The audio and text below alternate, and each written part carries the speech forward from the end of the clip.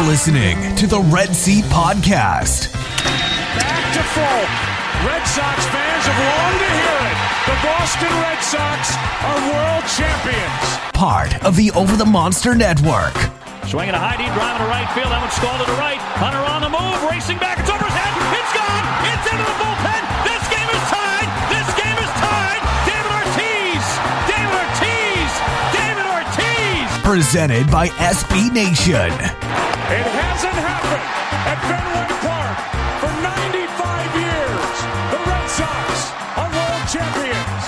Hosted by Jake Devereaux. Here comes a 1-2 pitch. Red Sox win the World Series. And featuring Keaton DeRocher. High deep drive. He crushed it. It's a grand slam.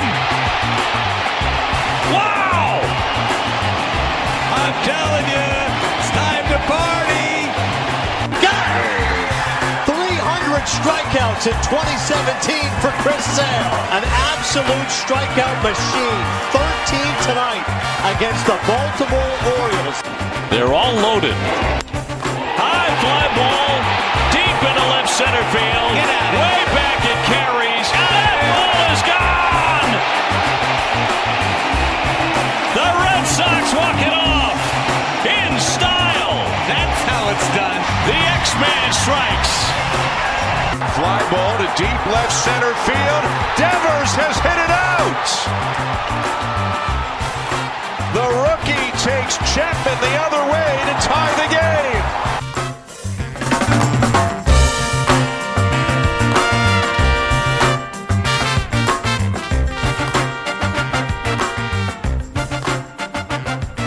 Welcome back to the Over the Monster podcast. This is your host, Jake Devereaux. Today I am joined by Keaton DeRocher of Over the Monster and the Dynasty Guru for this episode of the podcast. Keaton, how are you, my friend? I'm doing well, man. Hot off a intense weekend in Maine. Getting back together with some high school friends, and we just drank and played baseball for the entire weekend. So I'm sore and tired. That sounds like a lot of fun, though. Did you get It after was. it? Oh, yeah, we very much did. Well, that's always good to do every once in a while. So on today's episode of the show, we're going to be recapping some of our preseason superlatives, seeing how wrong we were. We're going to touch on some of the guys going to Winter Ball.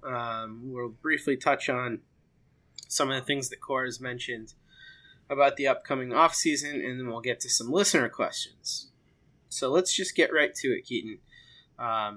In the offseason, we always do our superlatives. So this article came out on March 28th, where we picked team MVP, best pitcher, defensive wizard, biggest surprise, biggest disappointment, and unsung hero. So, we'll just start at the top. Team MVP. You picked Mookie Betts, like everybody else, and I picked JD Martinez. I was the only person to do that. I think we were both wrong. JD Martinez did finish tied with Xander Bogaerts for the team lead in WRC+, but Xander has the team lead in WAR and has been on the field for 149 games. I think he's probably the team MVP this year. We both picked Martinez. Did you? Yeah. Oh, you're not on this list. Nope, I'm not. That's what I was confused about. I think I joined right after. Yeah. So we made our picks on a podcast though in early March, and so yeah, I had JD Martinez, and you also had JD Martinez. You're right, we were both wrong. Yeah. And yeah, I think I agree with you. I would. Yeah. I mean, it's really between him and Devers, right? You can't give it to Mookie Betts with the first half he had. Right. Yep. Yeah, I agree. But I think this development, though, of Xander being the team MVP is one that we've been looking for a long time, and one it's kind of nice to see that finally come to fruition. I think Chris Smith of Mass Live kind of freaked a lot of people out the other day when, I don't know if you saw this tweet from him, but he said that he thought that Xander Bogaerts would have the better long-term career prospects than Mookie Betts, even at this point, because of like his size and durability and position. And people did not take well to that tweet. Yeah, I mean, I don't blame anyone, but I think it's kind of interesting to see him as MVP because he actually fit a lot of the reasons that both you and I picked JD Martinez. We had both mentioned how much he also brings, like in the dugout and in the clubhouse, and being kind of like a de facto hitting coach while also being really freaking good. And we saw Bogaerts really kind of step up and be that leader in the clubhouse this year. That not only was he performing incredibly well on the field, but he was doing a lot off the field for the team as well. And both you and I picking JD Martinez for those reasons, and then seeing Devers really emerge and doing the same thing is a great time for the Red Sox. Yeah, I totally agree with you. It's absolutely huge, and those two guys taking step forwards really are the lone bright spots in what was a pretty rough season for the Red Sox here. Yep, that's for sure. Just to put it lightly. All right, so our next category, so our next category was Best Pitcher, and I had Chris Sale. Who did you have? I also had Chris Sale. And everybody else who works at Over the Monster also had Chris Sale. This one didn't go so hot for really any of us. Nope. So Chris Sale did lead the team in pitcher WAR, even with Eduardo Rodriguez doing what he did and having the season that he had this season. But I think you have to give the edge to Eduardo Rodriguez for team MVP at pitcher. Oh, yeah, for sure. And, regardless of what Sale's WAR was, I don't think it's particularly close. This is a real easy decision to give it to you, Rod. I don't particularly like pitcher WAR at all. You have mentioned. Yeah. I saw your Twitter rants throughout the year.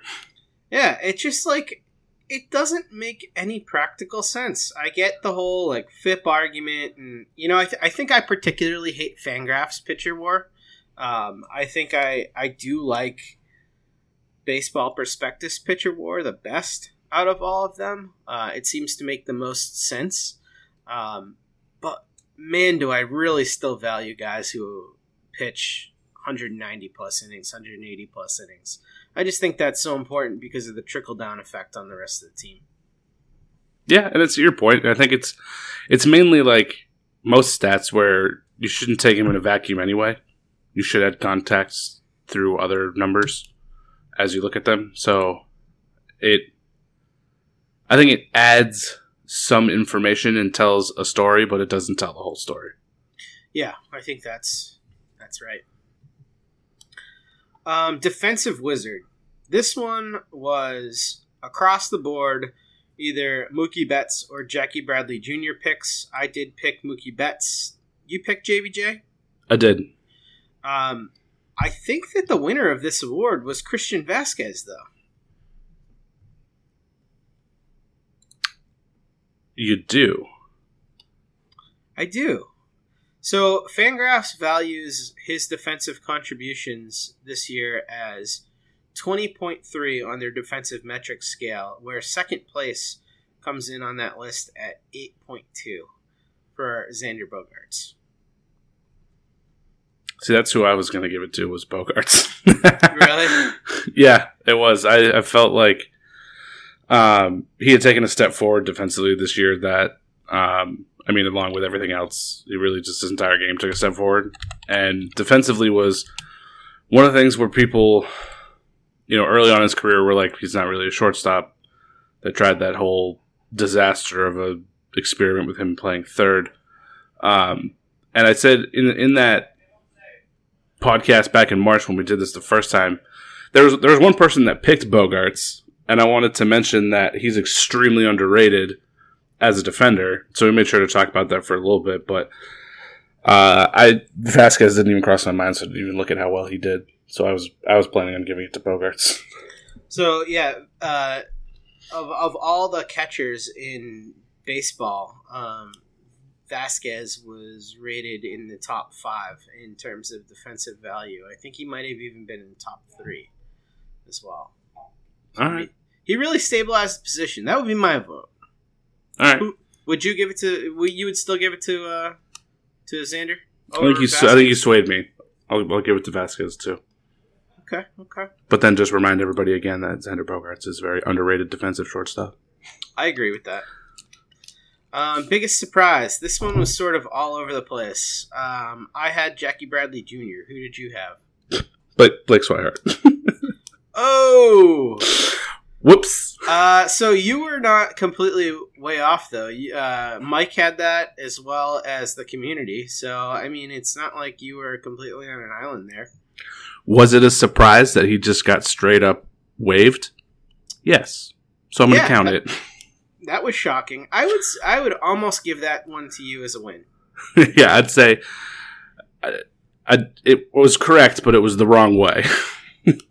Okay, we finally got one that we're going to be correct on this year, and that was biggest disappointment. We both called first base platoon. It was me, you, and the community are the only ones that got this correct. Oh, I'd say the community are some smart folk. Yeah, and you know what? This was the lowest percentage of community vote, too. So this is like a very tepid community vote. Only 18% of them voted with us. Yeah, it just felt like it was prime for a letdown. Not as big a letdown as what actually ended up happening. I assume Steve Pearce would have like some at-bats throughout the year. But, Moreland started off real hot. Extra base hits for days the first month, but then kind of as we expected, just kind of plummeted. Yeah, it just it's not great. Not great in any by any stretch of the imagination. It was really bad. I mean, Moreland has tried to make up for it in the last 4 games, but a little too late, buddy. Yep. All right, unsung hero. This one. Whoops. Oh boy, I had Rick Porcello. My Rick Porcello infatuation gets me again. Who'd you have? Durbin Feltman.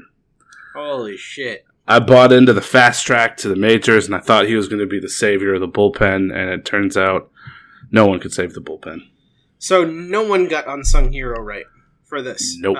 Matt had Steve Pearce. Brian had David Price. I had Rick Porcello. Michelle had Benintendi, and then 3 other people had Jackie Bradley Jr. No one got that right. I don't really think there was one. Maybe Brock Holt? Yeah, I would agree. We have to give some props, though, because on Biggest Surprise, Michelle and Mike C. did get Eduardo Rodriguez. I think that was accurate. Yeah. No one got Defensive Wizard or Team MVP or Best Pitcher. So as a group, I would say we failed spectacularly at this year. Yeah. And you and I, we added 2 more to this. Oh. We had Minor League Riser and Minor League Faller. Ooh, what'd we say? You absolutely nailed the Riser. Okay. You had Jarren Duran. Oh, woo! That's really good. That is really good. And I had Jay Grube, which is wrong. Okay. You know what, though? Not that wrong. He pitched at the end of the year. I'm going to give you, He did. I'm going to give you some props, man. And the reports on Groom are that his body is in wicked shape right now. Guy worked out like a bastard. Good. They'll need it. But Duran is absolutely the right answer there, though. Yeah, I'm really proud of myself on that one. Yeah. Wow. I don't know where the hell that came from. Minor League Faller, you had Tanner Houck. Okay. And I had Brian Mata. Ooh. I think I could make an argument for Tanner Houck, considering he is no longer a starter. Yeah, that fits. I don't know that I would technically consider him a faller, but I think that when you're a first-round pick and you're no longer a starter, that's not good. Yeah, I agree with that. Yeah. Brian Mata, though, had a fantastic season. He did. Yeah, I was really bad at both of those. Well, guys, it happens. It just listen to me about prospects, apparently, at least for Red Sox prospects, and listen to the rest of us about nothing when it comes to actually determining how the Red Sox players are going to do. But you know what? I think this whole awards thing, in a nutshell, was sort of appropriate that we all bombed it this season because the Red Sox completely bombed this season. So, if the Red Sox were going to be a good team, like we kind of thought they were going to be, and I think we all thought that they were going to win the division and, make the playoffs and win 95-plus games, Mookie Betts was going to have to be the team MVP. Chris Sale was going to have to be the best pitcher. All these things that we wanted to happen and thought were going to happen would have had to happen for that to have worked. Yep. And probably a little bit more help than just Sale being Sale on the starter side. Because that actually, you could make a pretty solid case for biggest disappointment being the pitching staff. Oh my God, starting pitching, absolutely. Yeah, you hit the nail on the head. I mean, aside from Eduardo Rodriguez, that unit has been absolutely miserable. And Matt and I were talking about David Price, who, since you guys have last listened to this, he has undergone surgery, or he's undergoing surgery on Thursday to remove a cyst in his wrist. He's going to be basically on track to have a regular offseason, it seems like. But David Price has not pitched 200 innings since the very first year he was here in 2016. He hasn't particularly come close since 2 years ago when he threw 176 innings. I'm very concerned with him going forward for the rest of the remaining 3 years on his deal. Yeah, me too. We should be. And especially with, I think it's a good thing that he's getting surgery on his wrist and he's not just going to try and rest it and hope that it'll be fine like they were originally planning to when they were mulling the surgery in the first place. But, if this is something that's going to continually nag him, then he's never going to be able to get through a full season ever again. And that's not great for the money that is slotted to him over the next few years. No, and you're paying David Price to be David Price. You're paying him to be an ace for your team, and when he's not doing that, that's sort of a big deal. And just to give everybody an indication of how David Price's repertoire changed as this wrist issue continued to get worse. In September, David Price threw 31% four-seam fastballs and 28, almost 29% sinkers, only 17% cutters, and 22% changeups. That is significantly different than what it was earlier in the year. He clearly was affected by the ability to, throw off-speed stuff effectively. Yeah, and we talked on a previous pod about, so we had a listener question about trading Price, and we thought that, at least I thought they were probably going to try and then not be successful, but I think we had both kind of figured the Red Sox would probably have to eat like half the money, if that was the case. Yeah. That might be more with him having wrist surgery. They might actually have to eat close to all of it if they wanted to trade him away. I don't know. You really think so? Yeah. An aging pitcher with injury concerns who has a buttload of cash slotted their way, that's not easy to trade. Unless you don't have to pay him. Yeah. I don't know if I'm quite ready to go there. I do think that he's going to be on a normal timeline. I don't think he's the type of player that if they did trade him, they would trade him till fairly late in the offseason, until somebody knows what kind of timeline he's actually operating on. But it is worrisome. And if you break it down by category of pitches, though, for David Price into hard, breaking, and off speed, his hard pitch percentage increased from April. It was 67%, May 69%, June 71%, July 75%, and then it went all the way up to 77.7% in September. So that crept up all year long. And just to give you an idea, I mean, that was a similar mix to what David Price was throwing when he was really bad, when he was having his bad years. So it's not what you want. No. Need him to be healthy. I'm not sure that's really going to be the case going forward. Yeah. All right, Keaton. Winterball. Yeah. Talk to me about Winterball, guys. Winterball. Well, most notably, Michael Chavis is going to be playing Winterball in Puerto Rico, and he is going to be playing in the outfield, which is something you predicted was probably going to happen a few pods ago, about him slotting into the outfield somewhere. Seems like Red Sox have the same mindset, and they're going to give him some run out there, which is pretty interesting.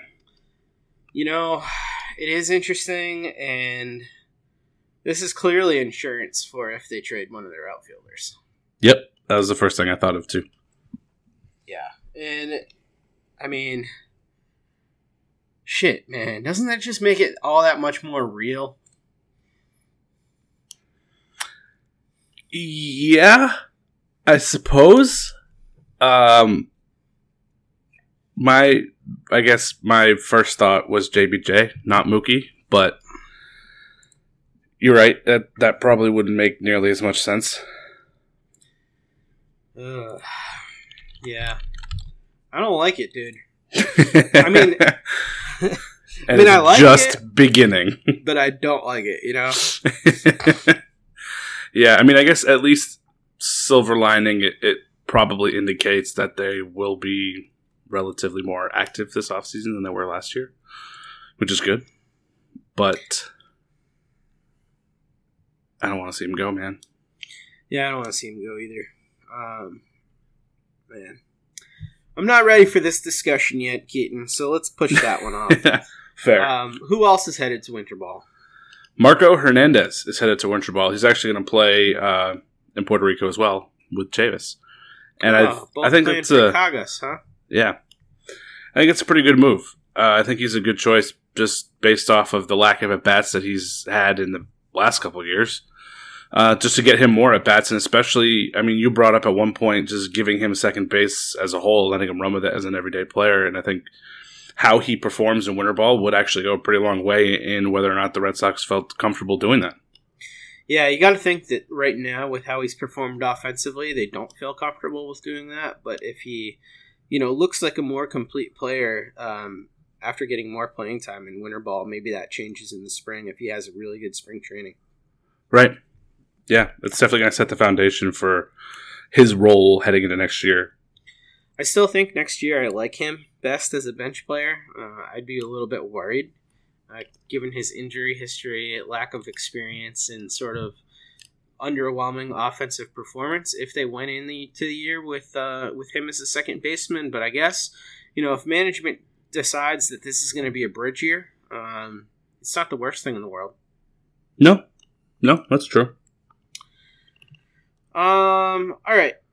You talked about some comments that Alex Cora has made about the offseason, which I found kind of interesting because you seem to point out, and I think pretty accurately, that there was a little bit of a tone change within his comments. So can you kind of give us some idea of what that is? And maybe it was the case last offseason too, but there was nothing that I saw from beat writers or anything that really kind of indicated it.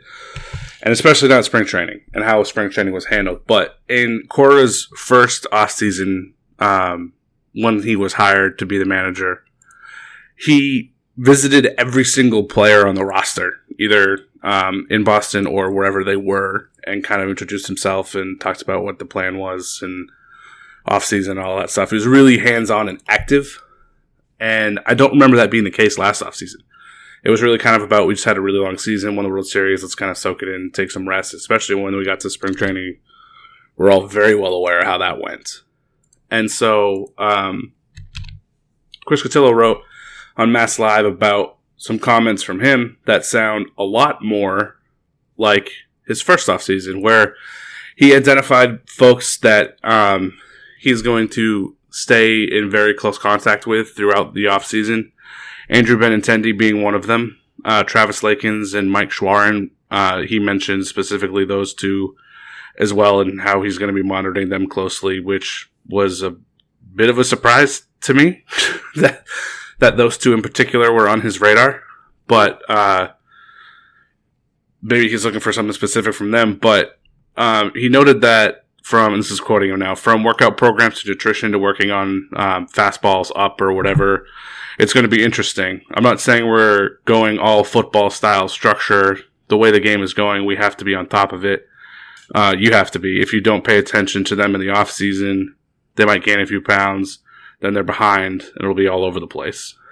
So that seems like a stark difference to how the entire, really probably organization handled the offseason last year to this year. And it sounds a lot more like the offseason from his first year, where he was all over the place, talking to everybody, checking in on workouts and things like that. It seems like, the off-seasons in the past couple years were very different, and they yielded very different results. It seems like this is going back to something that he thinks might work and be a much more active off-season for everybody instead of passive, which I would expect them to carry over into spring training and should be very aggressive in how guys are being pitched and hit throughout spring training. It should look, based on these comments, it gives me the feeling that it's going to look a lot different than it did a year ago. Yeah, I think you hit the nail on the head with that, Keaton, and I think that's a point that's really well taken. Cora's learning too, man. Like, he's known nothing but success in his short tenure as bench coach and manager. I mean, dude has 2 World Series in 3 years of being involved in baseball. It's pretty remarkable, and I think that you're absolutely right. He probably just kind of rested on his laurels a little bit after last year, and he's getting back to what he knows works, and what he does well is managing people. It's interesting because in the offseason, one of the guys that was really underwhelming in the spring was Travis Lakins, who was supposed to be, a potential contributor in the bullpen, and has looked better as the year has gone on, especially here in September. But maybe Travis Lakins came in just complete shit shape, which is why his velo was down in the spring training as much as it was, and it seems like he's going to be on top of him. But the thing that kind of frustrates me about that is, when you're asking baseball players to take incredible care of themselves over the offseason, especially your minor leaguers, and you're paying them $40,000 a year, how do you expect these guys to, eat perfect and work out perfect and do all these things when you literally pay your minor leaguers nothing? It's just such a broken ass system. I get wanting David Price to spend $100,000 a year on upkeep for his body or something like that, but these guys, man, they should pay these guys a living wage. God damn it. Agree 100%. Or at the very least, work out something with Tom Brady and TB12. They opened one up in Boston now, so get all the Red Sox there. Seriously, if you're going to pay these guys peanuts, at least pay for food that you want them to eat, workout plans that you want them to do, trainers, masseuses, supply all that shit. Because I have a feeling that I do have, a friend who has pitched in the major leagues as well, and they're very much on their own for a lot of their off-season activities. And it just seems like if there's a new Moneyball frontier, it is treating your minor leaguers like you treat your major leaguers. That's the new Moneyball. Yeah, that's a great point. I really hadn't considered that. I just didn't really look beyond the surface of guys just being in the off-season, but that is a great point. It's not cheap to stay in shape. And when you're not paying them and then you're disappointed in the shape that they're in, it's kind of on you too. Yeah. They can only do so much. Yeah. I mean, it's not like, thoroughbred racehorses just get to do whatever the hell when they're not racing, They're being fed and worked out. And yeah. Crazy. And crazy stuff, man. Making new racehorses. Yeah. Tough life. Doing that whole stud fee thing. All right. Well, shall we move on to some listener questions? Sure. All right. Our first one is a 4-parter from... Oh, wait. Oh. Didn't you want to talk about starting pitchers? It's a listener question. Oh. Then never mind. Our first one is a 4-parter from Keaton DeRocher, who has given us many questions over the last few podcasts, so thank you for being back again. And he has four parts to this question. Part 1, could Theo come back? Part 2, who might the Red Sox target this offseason? Part 3, will Dana Lavangie be fired? And Part 4, thoughts on Frank Wren and Eddie Bain leaving, but Tony La Russa staying. Number 1, could Theo come back? No. I guess he could, but I don't think it would be with this same Red Sox ownership. I don't either. I don't know if you saw this article, and I just linked it to you, but it's the one that Buster Olney came out with today on ESPN. But it was an article basically, saying that candidates are going to be a little bit reticent to work with this ownership group that has been very impulsive over the last few years. And I think that there's a lot to that. And as Pete Abraham pointed out today, as we are recording this, with the sort of chain of promotions that has happened with Mike Rickard getting promoted and then a few other guys below him. If you want to hear more about that, check out today's Locked On Red Sox episode with Matt Collins and myself. We talked about that kind of extensively there. But, all of this kind of points to the fact that the Red Sox are going to choose somebody internally. And I think that that's probably the way to go, because right now an external candidate who's in a good spot like Tampa Bay or Oakland or something like that probably doesn't really want to take the risk on this position. No. And a handful of them, whether they did it themselves or their teams took the choice out of their hands, kind of leveraged it into more stability. One that comes to mind is Mike Hazen in Arizona. Almost days after Dombrowski was released, Arizona had extended him to keep him right where he was. And I don't know how much of that was his doing or how much that was Arizona just not wanting him to even take an offer. But there's a couple other potential candidates too that got locked up right after. So it's interesting to see the overall waterfall effect from letting Dombrowski go and seeing where the team in general kind of goes from there. Yeah, really, it's going to be fascinating to see what ends up happening with who's hired. But I think that Theo is he's not going to want to deal with these guys again. No. Number 2, who might the Red Sox target this offseason? Well, we brought up a couple of these guys on Locked On because we were actually on together. We talked about a couple of the first base and second base options.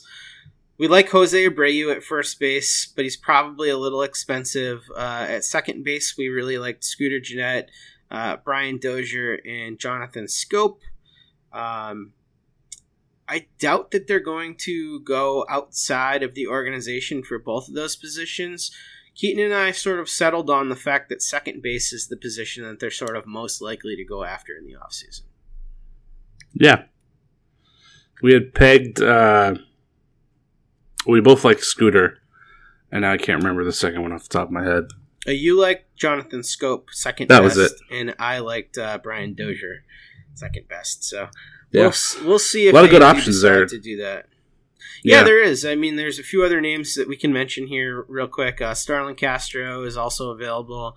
Mike Moustakas and Ben Zobrist will presumably be available as well. So some interesting guys. And in the outfield, I assume that if they're working Chavis out there, it's because if they make a move, they're going to want to play Chavis there.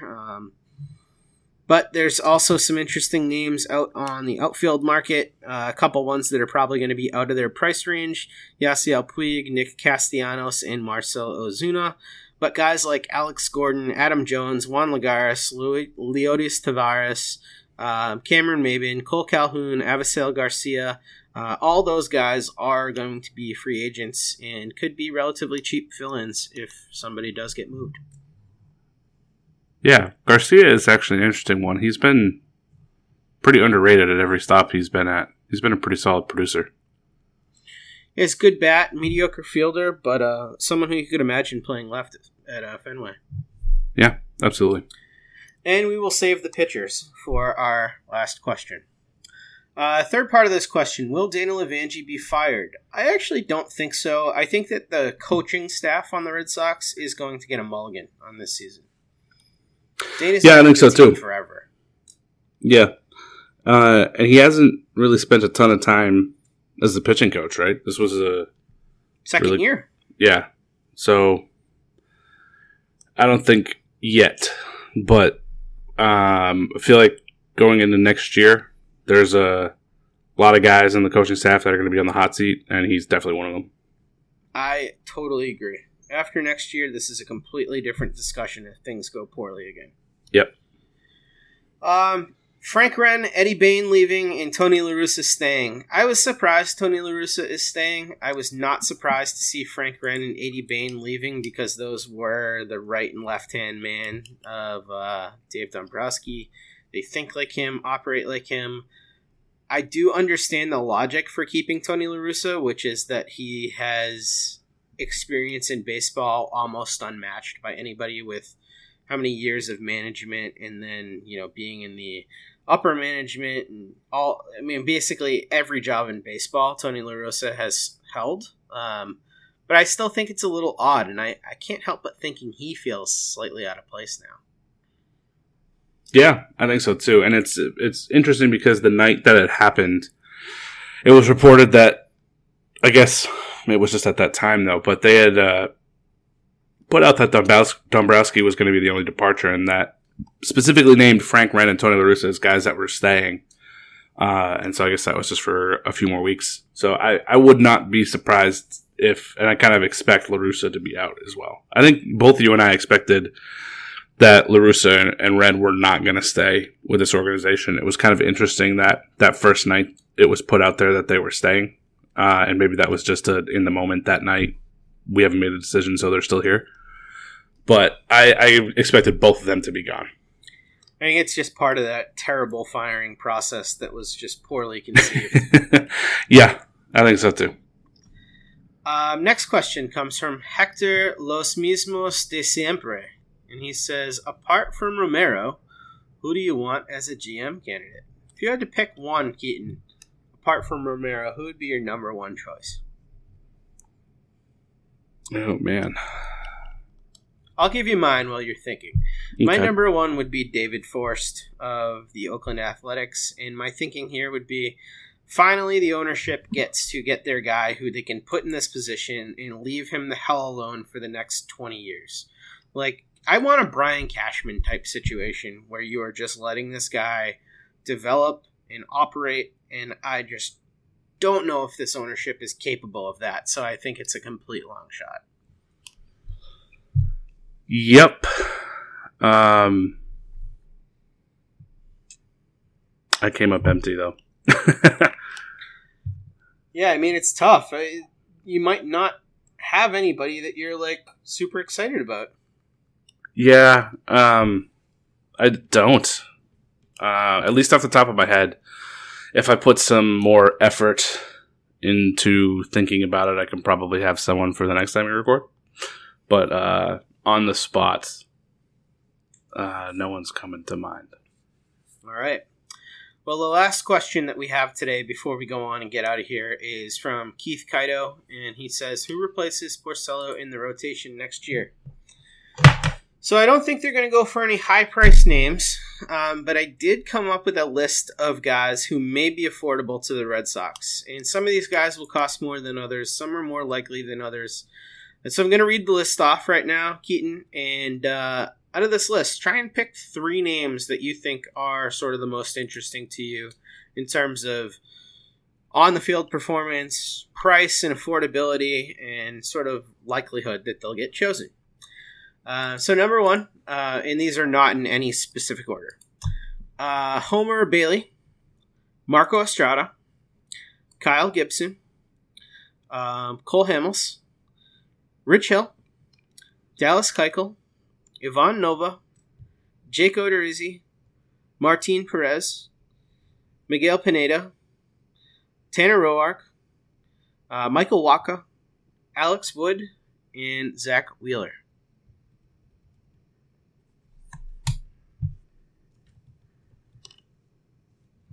I wrote 5 down. All right. So you asked me for 3, I said 5. What you got? Keuchel is 1. Okay. He's actually been doing a lot better with the Braves than I anticipated him doing, particularly with missing the first half of the season. We had seen a few guys, Kimbrel being one of them right now, who didn't, join until midway through the year, and it just completely fucked up everything they were doing. And they just had a disaster second half after they'd finally signed. That hasn't really been the case with him. He's actually been pretty stable.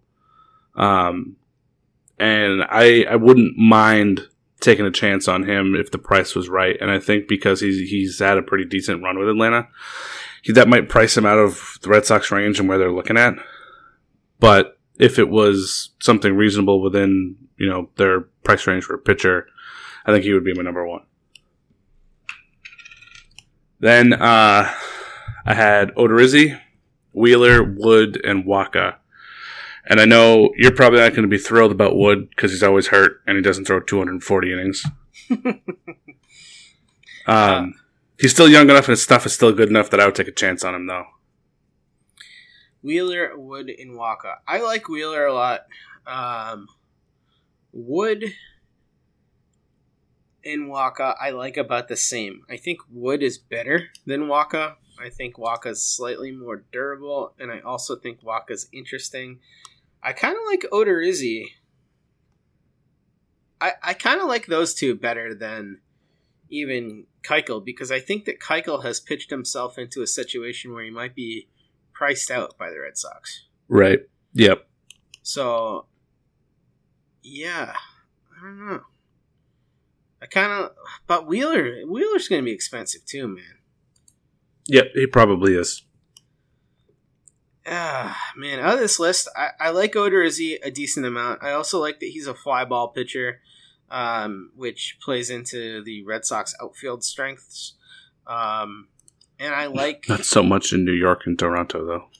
No, not so much in New York and Toronto. I also have always kind of liked Kyle Gibson as a cheap alternative. And he's having an okay year this year.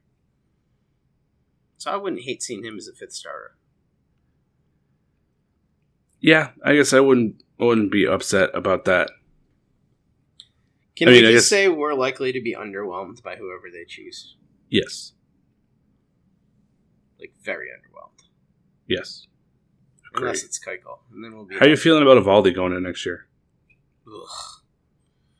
Not good. Man, I can't even remember what my take was on that, but I just think that contract was so stupid. It was just such a dumb contract. This guy has done nothing in his career aside from be pretty good down the stretch for the Red Sox and then amazing in the playoffs. And he's literally parlayed that into a $17 million contract. I don't know how this happened, but he's a lucky man. I think the Red Sox will be lucky to get a 4.5 ERA out of him for 150 innings. Yep. That feels about right. And that's not good, man. That's not a $17 million pitcher.